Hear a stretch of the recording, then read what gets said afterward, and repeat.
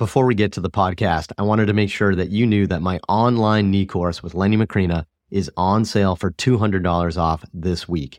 If you want to learn exactly how to evaluate and treat the knee, you're going to love our comprehensive course where we cover our clinical examination, exercise progressions, and specific information on ACL, meniscus, patellofemoral, articular cartilage, osteoarthritis, and so much more. Plus, you can earn a ton of CEU credit. The course is on sale this week for $200 off. Head to MikeReinold.com/knee for more information and to sign up today. On this episode of the Ask Mike Reinold Show, I am joined by Dr. Phil Page, one of my good friends, to talk about some of the good and bad of research and journal articles. The Ask Mike Reinold Show. Helping people feel better, move better, and perform better.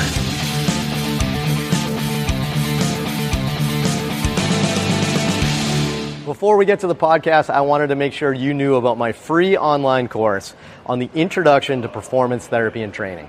If you want to learn how to get started optimizing and enhancing performance, this is the course for you. Head to MikeReinold.com/performance to sign up today. Welcome back, everybody, to the latest episode of the Ask Mike Reinold Show. I am with my good friend, Phil Page. I almost screwed up your name. I almost called you Page Phil. Phil Page, who, Phil and I just spent the last couple hours or so now filming some presentations for my inner circle on research, which is, one of the areas that I think Phil is awesome at. He's, obviously one of the people I've looked to over my career on how to learn how to read journal articles and digest information for them and understanding good research and bad research. And, I've seen him speak and do a bunch of things over the years. So Phil's the man for that. And I've been trying to get him for 2 years, you think, Phil? 2 years. Yeah, 2 years. I'm just like, hey man, you got to film these presentations for my inner circle because I think everybody will love them.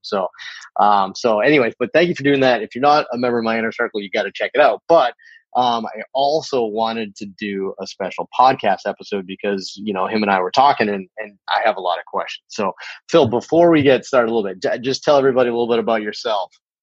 Yeah, thanks, Mike. So I am a research director and assistant professor in physical therapy at Franciscan University here in Baton Rouge, Louisiana.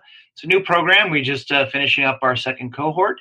So it's a new school, and I spent the last 20 years working with Performance Health as their director of research and education. And I've been a research geek since my first year of college. Many, many years ago, as an undergraduate student athletic trainer, I did a research project as a freshman, believe it or not.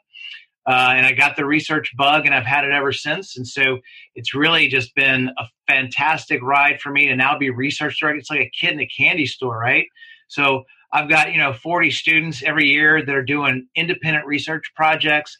So at the end of the cohort, I've got 80 students involved in research at one time. I just love this. It's so much fun. Well, and one of the things I give you a lot of credit for, though, is that you're a PhD Yes, and sir. you're a research-based kind of person here, but you're very clinical. And I think Yes, sometimes we don't have both of those put together. So I think you get to see a research article and the things that are being published from multiple perspectives because of that. And I think that's super helpful. Yeah. So that was neat. So I'm going to start off with this question. I want to go from here. I'm going to kind of ask you the questions, I think. I don't know what Sure. this is a weird episode, but we're going to go with it. But I remember when we were first getting started and we were younger in this profession, journal articles were golden. They were evidence. They were science. Everything about it was always perfect. So you went to a journal article and said, this is perfect. I feel like nowadays I don't know if things are becoming so diluted or we just have so many journals, but I feel like there's a big difference now between a publication and evidence, right? There's so many publications out there. I've read so many articles over the last several years, especially the last 5 or so, that I just think, well, this is not good research. This is bad research. This is not helping our profession. Yeah. This is not helping us. What are your thoughts on this? Is it just me? Am I crazy thinking that?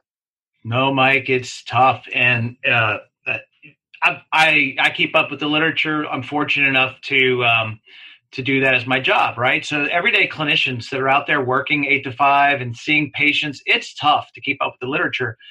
And I get frustrated that there is so much out there, first of all, that you have to sift through, right? And a part of it, Mike, obviously, is that there's that old publish or perish, right? So there's this big push for academics to have to publish their works.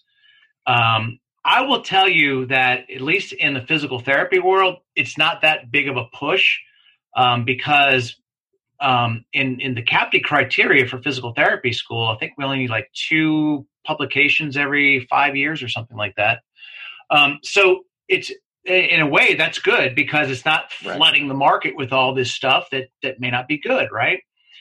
Now, what you're seeing, the other part of this is, which I think is the bigger driver, is the there's 2 things. One is the international side of things, where there's more global influence with the internet that then ties into those journals that are for-profit journals. Right. And you may call those predatory journals. Or I think there's a subgroup called pseudo journals, if you will, pseudo predatory journals, where there's now a market fee for publication. Right now, I'm not going to say that fee for publication is a bad thing because it does offer free access. But there are people that take advantage of that and that they allow articles to get through with very shoddy peer review. Okay. Right. So that's one side of it, is that these articles, these pseudo journals, you look at them, they'll have very close to names to the things that we're reading every day, and they want to make it look good. And all you need is a word processing thing and an internet page, and it make it look like a journal. Right. The other thing is there's a lack of quality reviewers out there, and there's some articles that get through the review process, and I'm not sure how it does, but again, there's a shortage of people that are volunteering to review, because a lot of us that are actually over here writing and teaching and clinically working, we don't have time to add all these reviews. And I get review requests from journals I've never heard of before. Like, would you mind spending a couple of hours to help out my journal that I'm profiting from? Right. Now, I review all the time for our journals because I think it's a service that we have to do. So there's a lot of factors going into it, Mike, and it's really tough. But now what that means, Mike, is that you can't rely on that article. You've got to be the one that actually looks at it and is able to evaluate it. Right. And it's funny because I was going to ask you about these predatory journals a little bit here too. You know, from my perspective, look, I think you're being nice. Like, so you're the guest on the podcast. You have to be a little bit nicer. I agree with your sub tiers. There are predatory journals that are just terrible. They're just awful. And I mean, there's typos. You can tell them it's like really obvious when it's a predatory journal. But I will say that, yes, I like the for-profit journals. I like that they offer free access to the things. The peer review process is terrible, even for the best ones. And absolutely terrible in the peer review process. So I even some of the bigger name ones from reputable journals that are now doing an online version, I'm getting away from, because I continue to see poor methodology. So, you know, like, look, at this point in time, there's a zillion research articles out there. We used to remember, like, we used to hoard those JOSPTs and like, that was like, you know, what you get that for the month and you'd read the whole thing. There are so many articles there right now that I just feel like we can answer any question we want and get whichever answer we want the harder we look. You know, you could, if you're looking, does A do B? You can find yes and you can find no. Right. Yep. So, that's why I think we just got to take a huge step back and just start sticking to the main journals, right? Like the top ones in our profession. So, so based on that, what are your favorite journals that you read? Because I know a lot of my listeners and people that watch the podcast actually want to know this. They want to say, like, all right, if there's some good journals and bad journals, what are your favorite ones? We won't talk about the bad ones, but what are your favorite journals?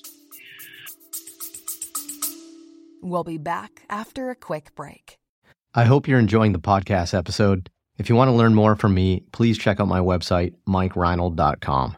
In addition to all my great articles, videos, and podcast episodes, I have a ton of online CEU courses, as well as my Inner Circle online mentorship and community. Be sure to subscribe to my free newsletter where I'm always sending you great info and exclusive perks and discounts. Just head to MikeReinold.com to get started. Thanks so much. Again, I think it goes to your interest, right? So I am not treating patients every day. So my interest is maybe more on the biomechanical analysis side, right? So, journals like Journal of Electromyography and Kinesiology, I mean, that's not something that every clinician is going to want to read. But I'm using it as an extreme example. But, I'm biased, International Journal of Sports Physical Therapy. At full disclosure, I'm an assistant editor of that. But what I love about that journal and what Dr. Voigt and Barb, we put together this journal that was practical and it was applied. Now there's that balance, Mike, right? So the problem is if I want to do a really good internally valid study, I call those Petri dish studies. They're sterile, right, and they're well controlled, but what's the external validity? There is none. So you have to give and take, right?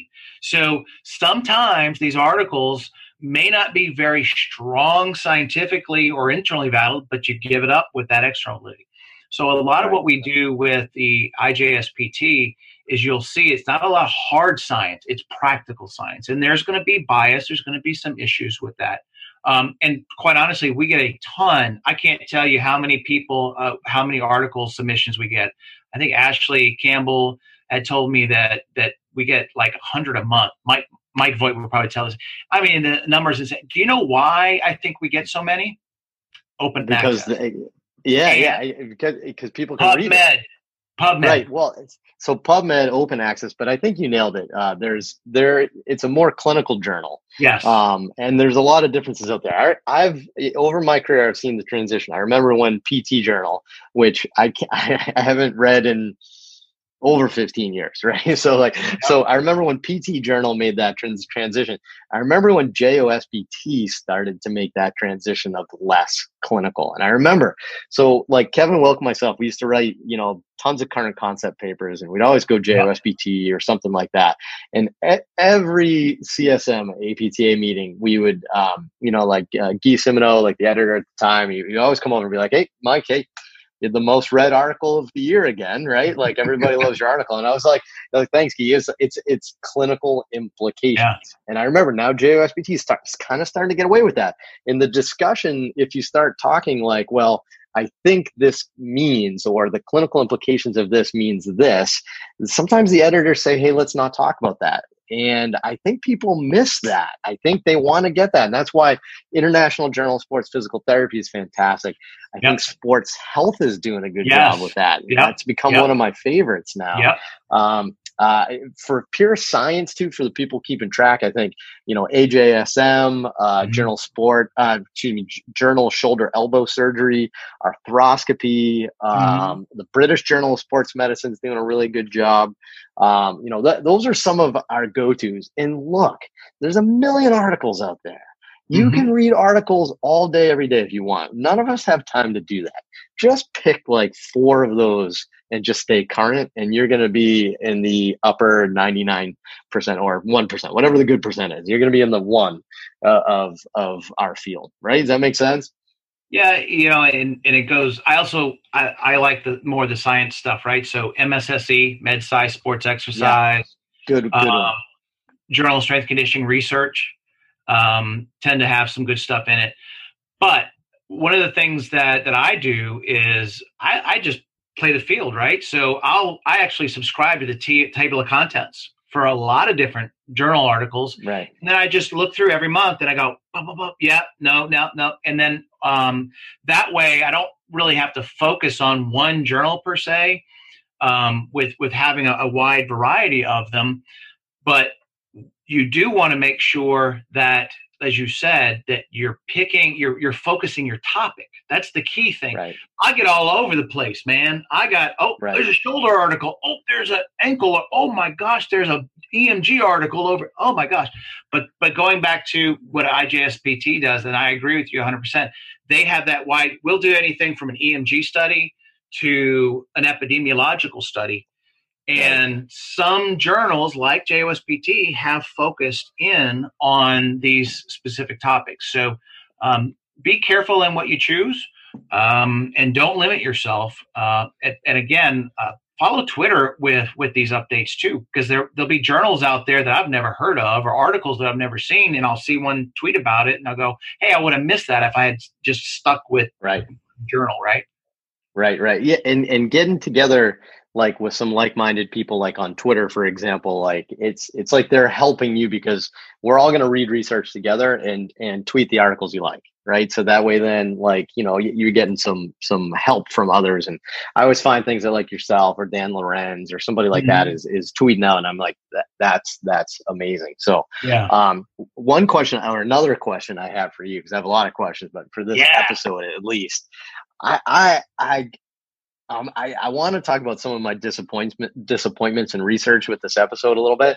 Okay. I am currently getting very sick of systematic reviews and meta-analyses. I'm getting very sick of them, Phil.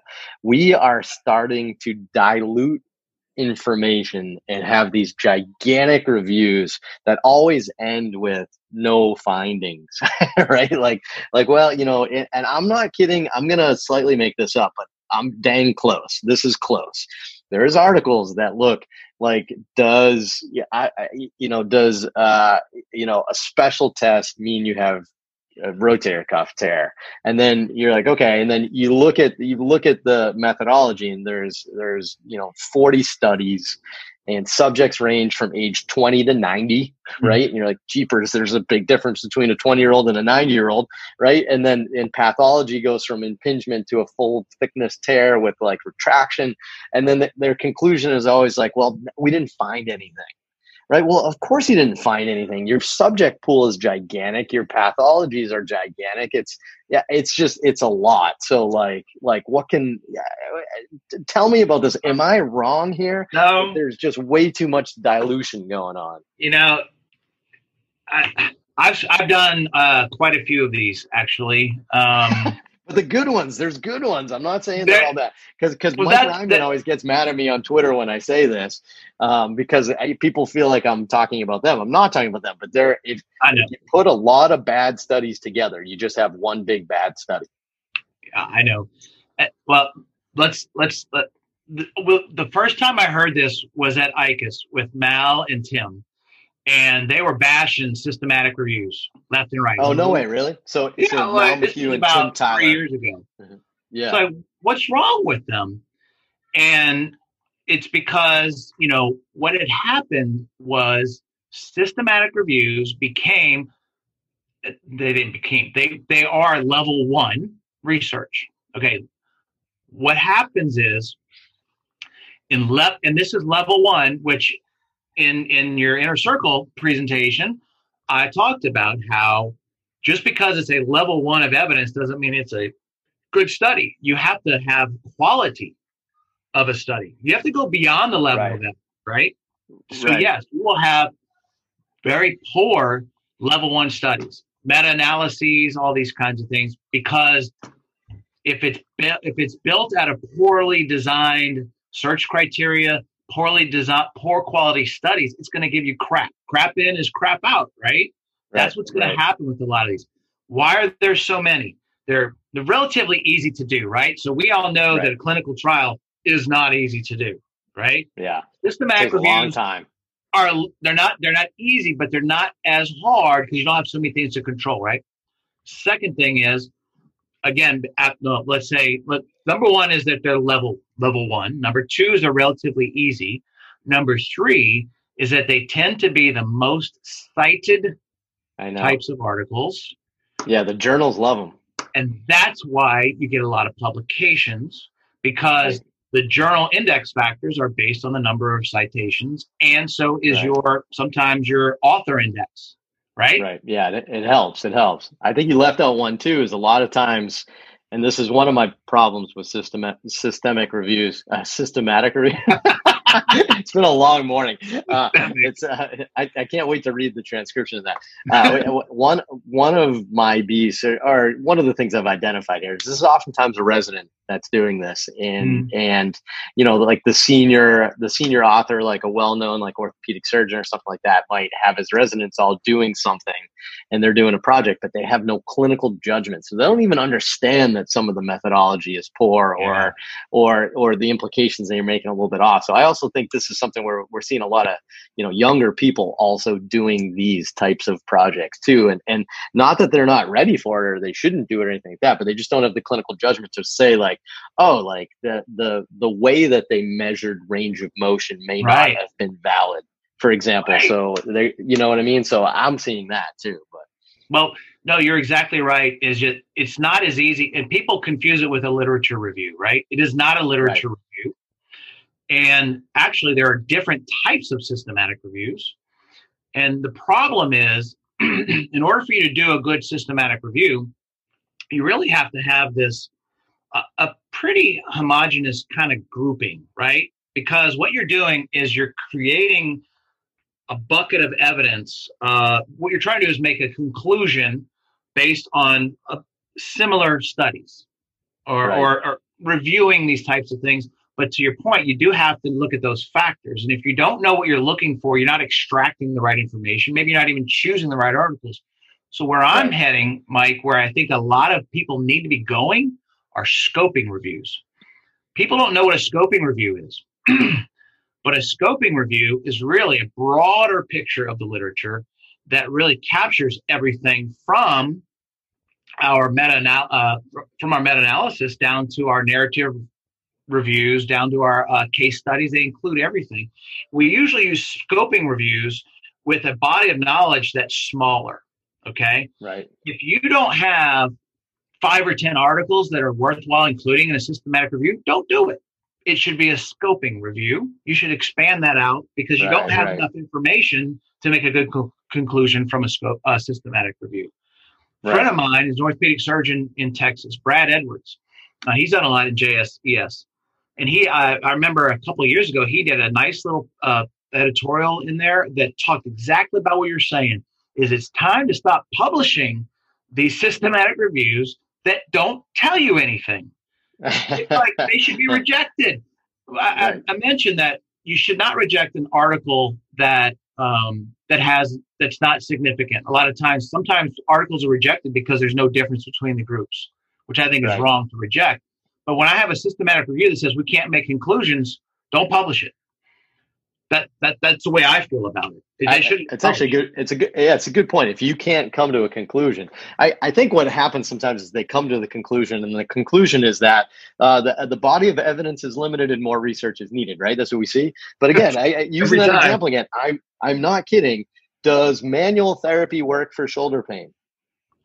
Holy smokes, that's a terrible clinical question, because it never defines what manual therapy is. You don't know the experience level of the person applying it. They're grouping in a bunch of interventions as one thing. And then again, you have patients aged 20 to 90 that all have different pathologies. And then they say like, no, we you know what's worse? This is what's worse, Phil. You're right. So we're going on a tangent here. And here's what's worse.